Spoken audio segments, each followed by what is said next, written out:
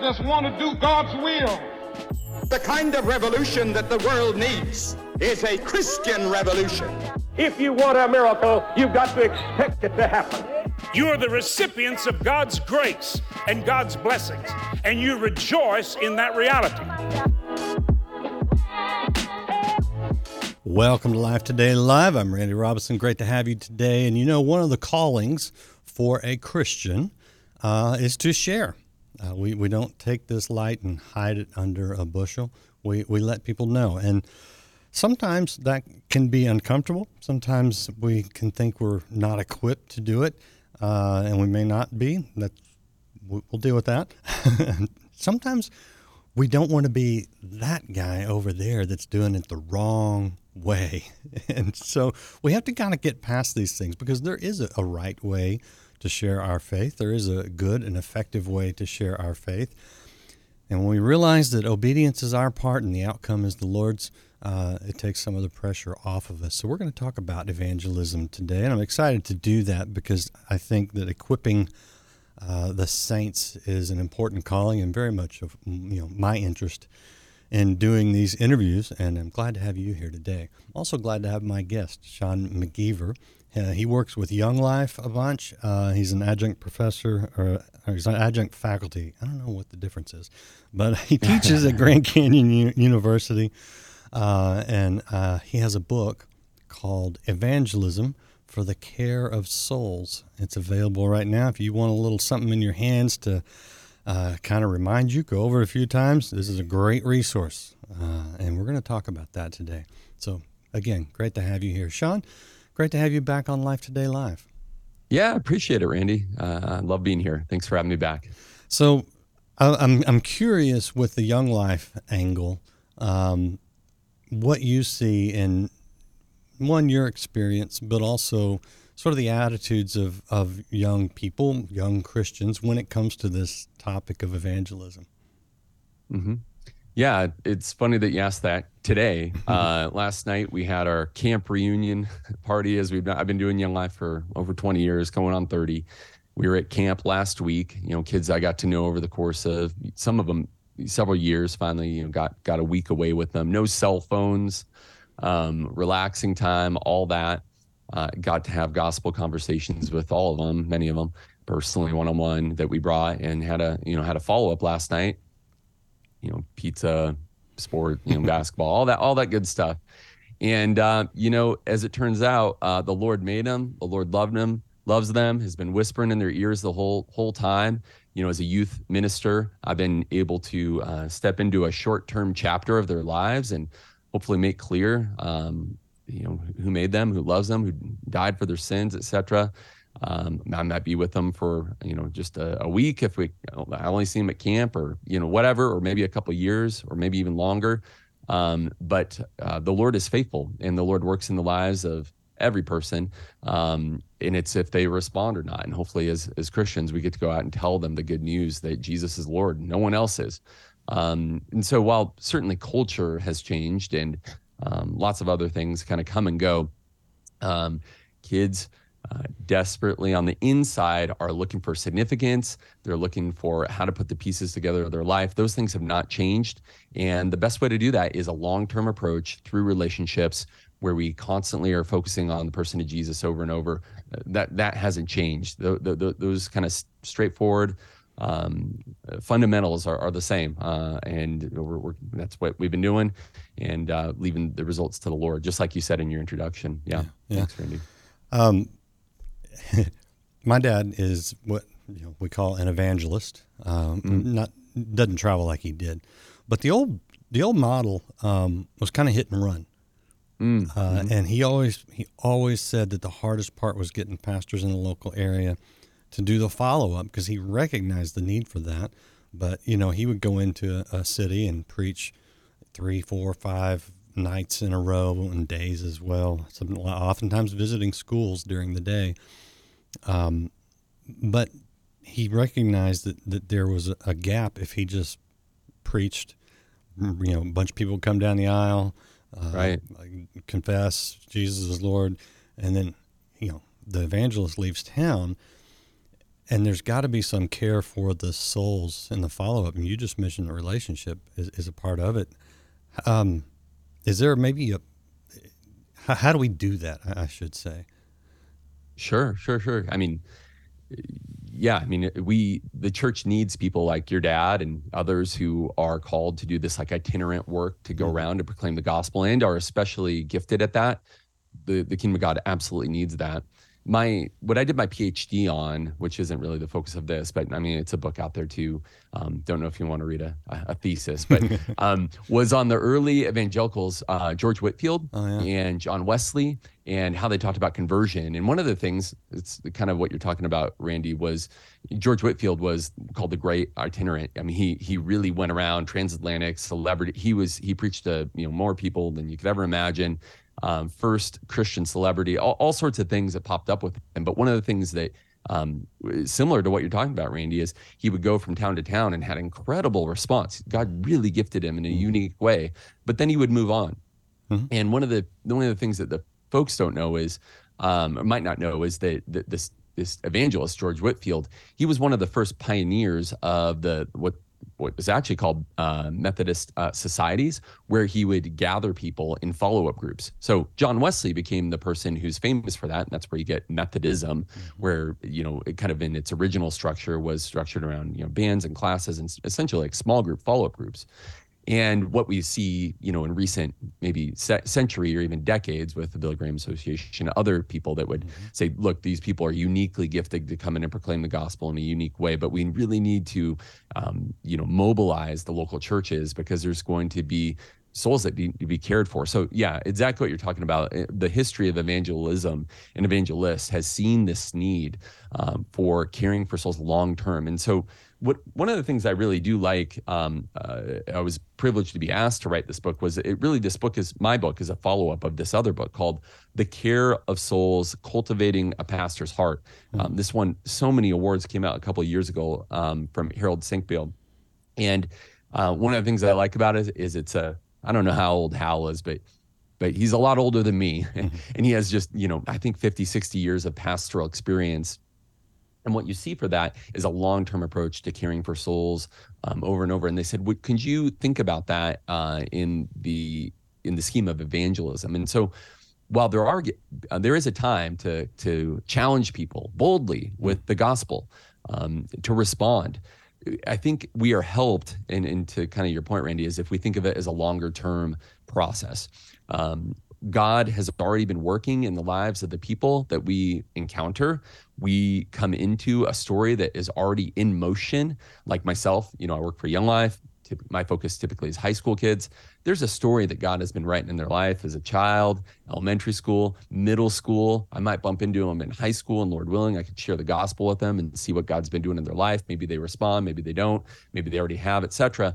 But often I'm handing them off to a next season of their life. And I have this longer term approach, which I think a lot of us do, who have more of a pastoral mindset about evangelism, where we want to just be good pastors. We want to be good soul carers, if I could, in the season that we're in. And it might be that the chapter that I'm a part of in someone's life, or maybe I'll be in multiple chapters, has this turning point in their life, like a conversion moment, or they accept Christ, or what kind of gets the attention of evangelism. But I want to broaden the work of evangelism to be not only about maybe the initial announcement and call of the gospel, but the repeated announcement and call of the gospel. Let's re-announce the gospel, because certainly we're only regenerated once, theologically speaking.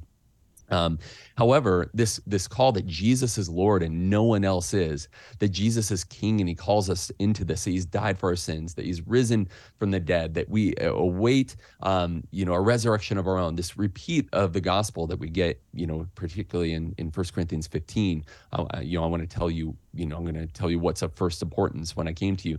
This idea, I know I need to hear this again and again. If I need to hear the gospel again and again, that I'm forgiven, that I have a Lord, that Jesus is Lord, about the future that awaits me.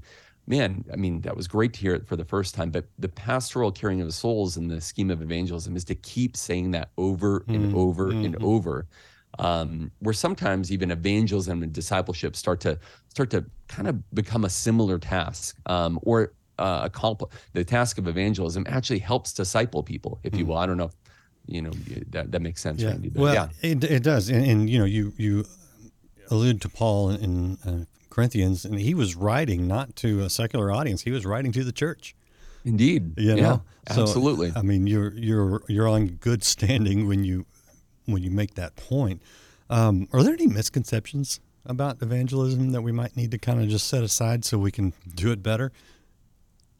Yeah. I mean, there's, so many of them. I mean, one that comes to mind would be that when you don't see results quickly. So I think that, let me pause before I get back to evangelism. When I think of prayer sometimes, I don't know where I saw this. I didn't grow up a Christian, but somewhere in my head, I think, we need to pray. And I picture one of those Precious Moments figurine dolls, like on their knees with their hands grasped. Yeah. And it's beautiful. And there are times when I pray like that, and there are times when some of us are driven to our knees and we have that solemn moment, nothing else is going on. And we close our eyes and think, that's prayer. When we think of evangelism, I think many of us imagine either an evangelist giving an altar call and someone stepping forward, raising their hand, that sort of thing, or perhaps a conversation with maybe a tract or something and saying, where you stand on this, and would you like to pray with me to receive Christ? And there are those moments, just like with prayer, there are those moments that are the precious moments, figurines. But what I think a lot of us, as far as misconceptions go, is we think that is the only sort of response, and we don't kind of hunker down, or we get disappointed if there is not a quick response. We finally muster up the courage to share our faith. Maybe we finally muster up the courage to say, where do you stand with Christ? Something like that. I mean, it takes a lot of courage. I'm going to admit, to say something like that. And if that doesn't go well, or maybe, it's only a short conversation, or maybe one conversation, you go, I might need to back off from this. It didn't work, or it needs time, or something like that. But I think the idea of like watering, Paul planted, Apollos watered, this idea of like evangelism, little by little, let's return to this. Like I got my summer here in Phoenix, my grass is dying like nothing else because it's so hot out. But you know what I got? I got this timer, and it goes off. I don't even think about it. And I think evangelism, if we're more committed to a longer term approach, that we might be not as discouraged if we don't see results. That would be one thing I would say is a misconception is it's not just kind of a one and done thing.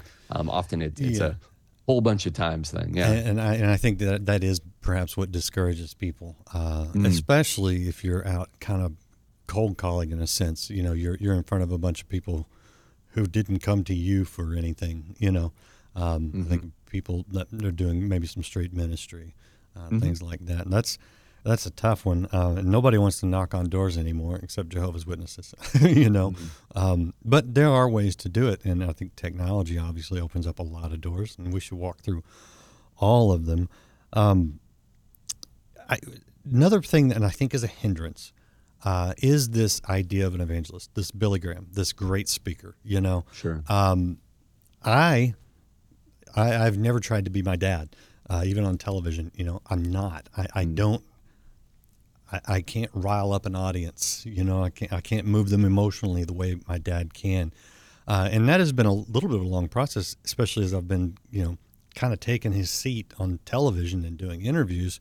I've really had to go, okay, God, I need to learn from you. Yes, I can learn some good things from my dad, but I can't be him, and I don't want to be, because I would be a fraud, right? Mm-hmm. I think sometimes, especially young, new people that want to evangelize, they try to imitate, and they don't necessarily cultivate the skills that God has given them, which could be completely unique from the person they're trying to imitate.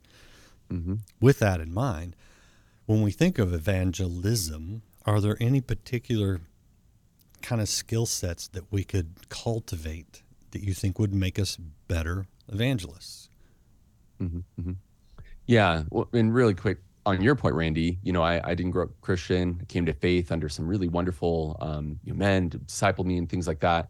And for a long time, I did want to just imitate them and have the same type of approach. And one person in particular who I love and deeply respect, a lifelong mentor, just had a lot of response. In fact, he was all sorts of skills, but including he's pretty emotional, and people really resonated with that. Yeah, I know. And I found myself wanting to become more emotional, like put some Tabasco in the, or something in the eye to maybe have some tears. And as it turns out, I'm just kind of not wired that way. I'm more of a steady Eddie kind of a guy.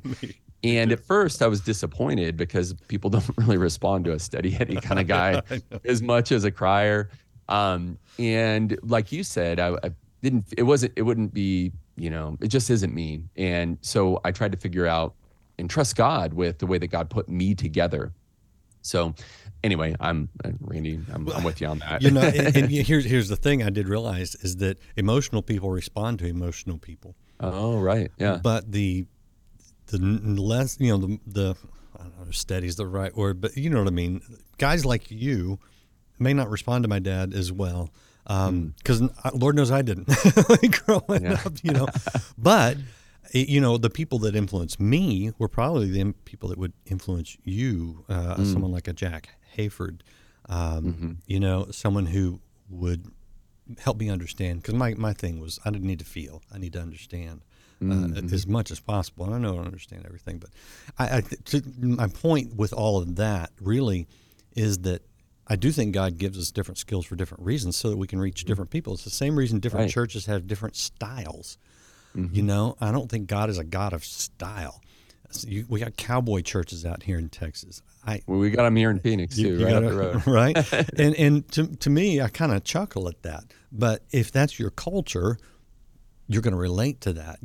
Some people love hymns and they love liturgy. And that's what reaches them. Others, like me, I like the contemporary worship. I don't mind the fake smoke on stage and the lights and the loud music. I kind of like it, It's not about style. It's about using what God has given us to reach people. And it won't reach necessarily everyone, but it'll reach someone. Right. Go ahead. Yeah. We need a team of people. I mean, I greatly admire and love my mentors like the one I'm speaking of. Lifelong influence on me. However, we're a team and we, play different roles. I mean, I do have, you asked about skills or I two came to mind. Yeah. The first one would be anyone can develop the skill of delivering the gospel accurately. In fact, that's really what comes down to an evangelist. Anyone can kind of get that straight. And it's really quite simple. It's that Jesus is Lord. Now, obviously there's a lot to unpack there, but Jesus is at the center of the gospel, nothing else, not human happiness, not having your life get better, not making broad promises about, fixing your problems. Yeah. That's not the gospel. The gospel is that Jesus is Lord. And when we try to add more to that, we are diluting or kind of polluting the message. So one thing, a skill would be to really understand and double down, even if it doesn't sound as exciting, because that's not what we're here to we're here to make promises. It's the Lord. It's the work of the Spirit that will do that.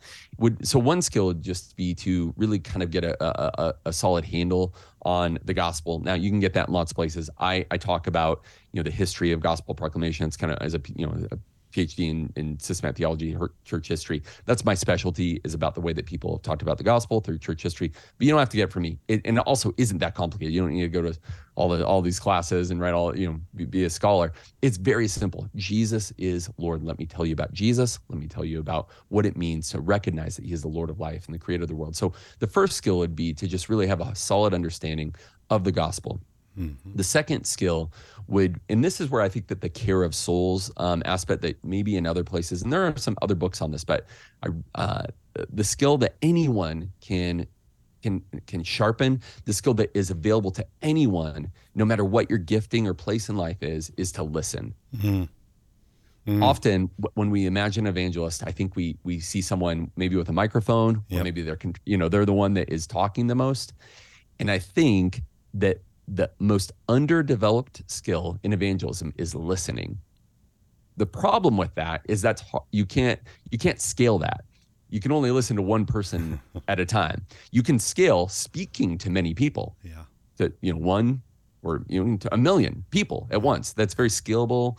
Listening is incredibly inefficient.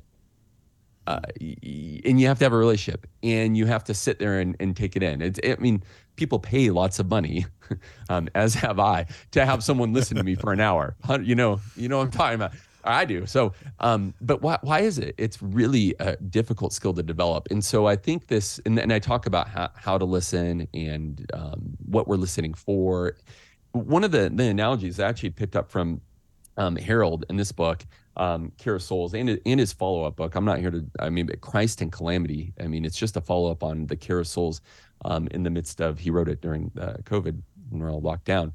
But the ancient idea of that a doctor needs to listen to their patient in order to prescribe the right next step. And so the analogy that I really love that Hal has introduced me to, and I also include in the book, is the idea of a stethoscope.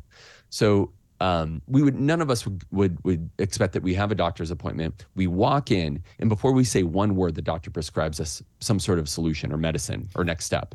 We'd say, what are you doing? What you need to do is you probably need to listen. You might need to, like example, a stethoscope. Why don't you listen to the heart?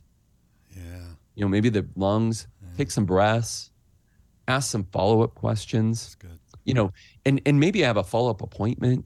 This idea of listening and then prescribing rather than just kind of blast. It's this. That's why it's a pastoral task. It happens in small groups. It happens in one-on-one. It happens through listening. And so yeah, obviously the first skill would be to make sure that we understand the gospel. But the second skill, and the underdeveloped skill in evangelism, certainly is listening. And it's inefficient, it's slow, and it's really difficult to do. Which is good news if you don't think of yourself as a speaker. Indeed. You can be a listener, because we need lots of those. Mm-hmm.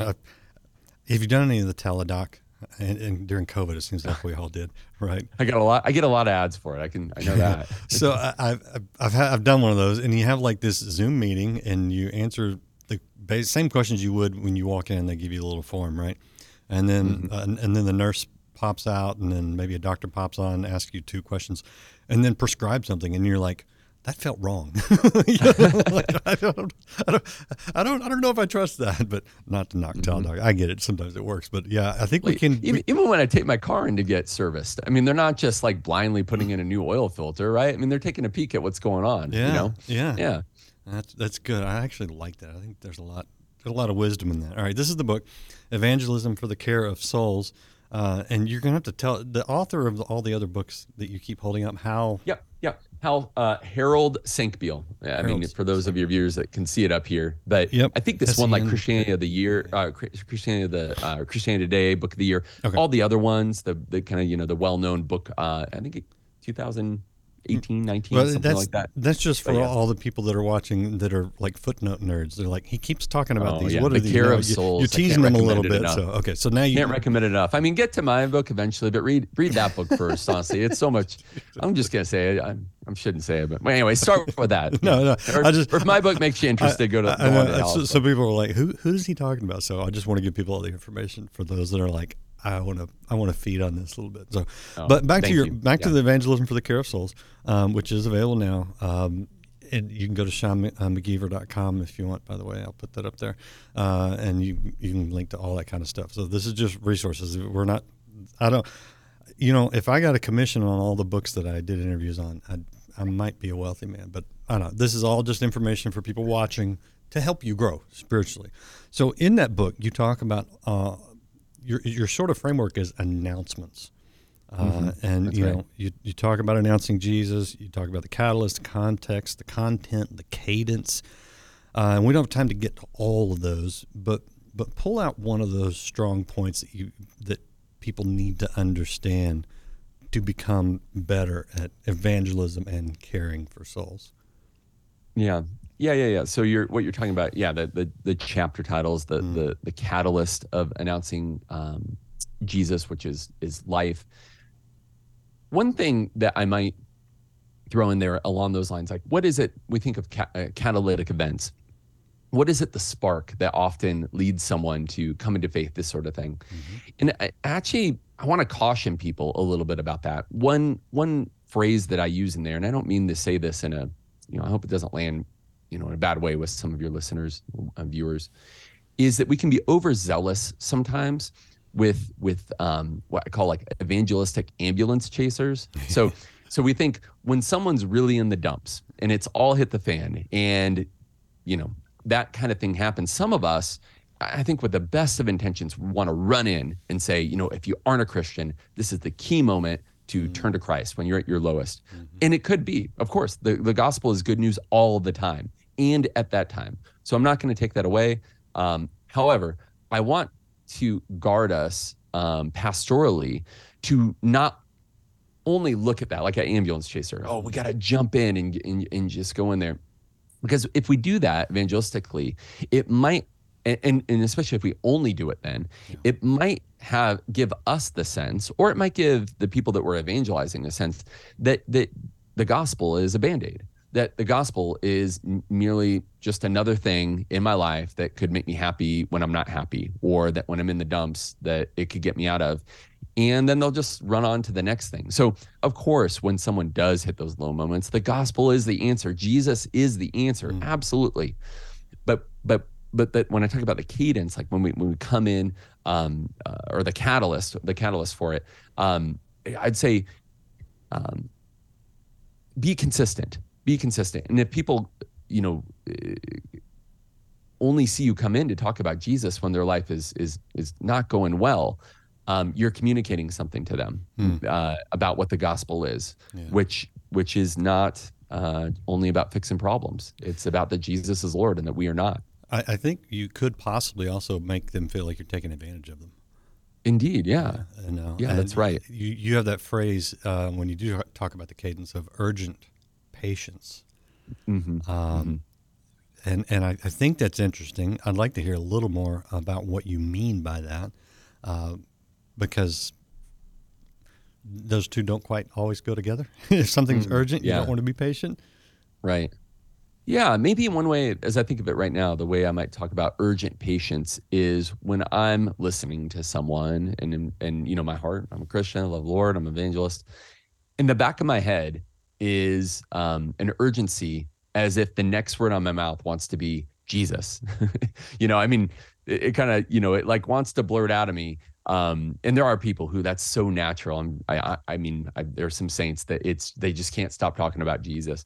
I talk about a lot of things. That's just not my normal routine. But in my head and in my heart, and the Holy Spirit is prompting me going, Jesus is what I want to tell you. Jesus is what I want to tell you. Sometimes that requires self-control because I need to be patient. Like with the listening, one of the things that I have found is that often the best evangelistic opportunities or even pastoral opportunities lie in the second and third follow-up question. So many people, aren't really listening. They're just preparing to speak. Yeah. Like this happens when we do like a prayer time or prayer circle, it goes around and it's your turn to pray. And then, I don't know, I've certainly been in a situation go, oh, did someone actually already pray for that? I wasn't really listening. I was kind of thinking about what I wanted to say.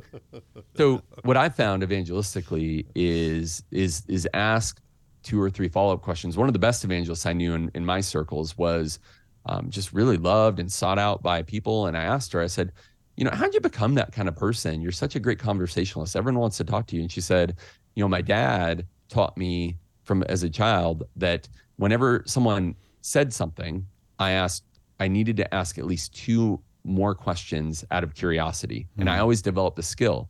So if someone said something, tell me more about this. Someone said something, that's really interesting. Why do you like that? That sort of thing. That the urgent, or was a patient, what's the phrase? You got it right. Urgent patience. The urgent patience is when you need to kind of wait for the right moment. Right. And so obviously we know we want to turn the conversation to the Lord. We want to turn the conversation to, our sin, the cross, forgiveness, all that. And so those are the next words on our lips. However, we need to find the right timing. And often that comes through just being a good friend, long-term approach, asking follow-up questions. That sort of. And Jesus did that too. He didn't necessarily come out of the chute telling them what he was going to tell them. He would tell a story, give a parable, something they could relate to, maybe have a meal. Jesus ate a lot in the Bible. There's a lot of meals in the Bible. So I think to your point, modeling Christ is an urgency of message, but also a patience and allowing a relationship to build and to listen.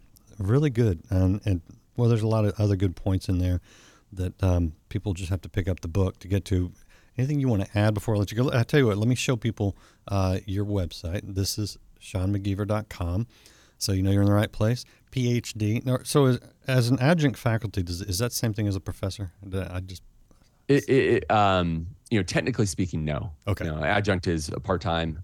Professor is a title that you would receive, like a job title. It's typically reserved for people who, associate. There's different steps at different schools, but you might be associate professor and then professor. Okay. So it's a title that you earn. And in the UK, where I went to school, it's even more. There's more levels to that. Yeah. Well, I'm glad you're going through all that. I'm not. I don't have any letters after my name because I haven't earned any. But I usually respond to like "Hey you," right? Like that. That's the most normal. Humility is a good trait, so I appreciate that, Sean. All right, anything you want to add before I let you go? I appreciate your time and insight.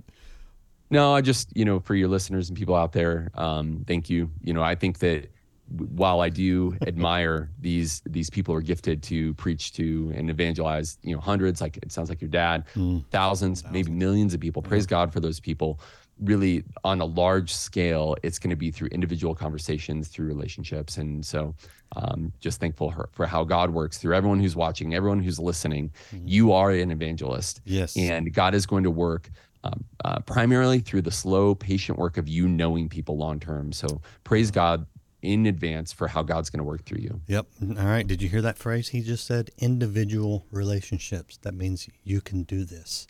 It means you have a role in it, and you have a very important one. It may not be as visible as other people, but God sees it. So you can care for souls. You can be an evangelist. We're all called to it. There's some encouragement for you. If you want to encourage someone else, hit that share button. And if you have not liked or followed or subscribed, please do that. We'll have more great conversations here to lift you up, encourage you, maybe instruct you a little bit. And we'll see you again next time here on Life Today Live.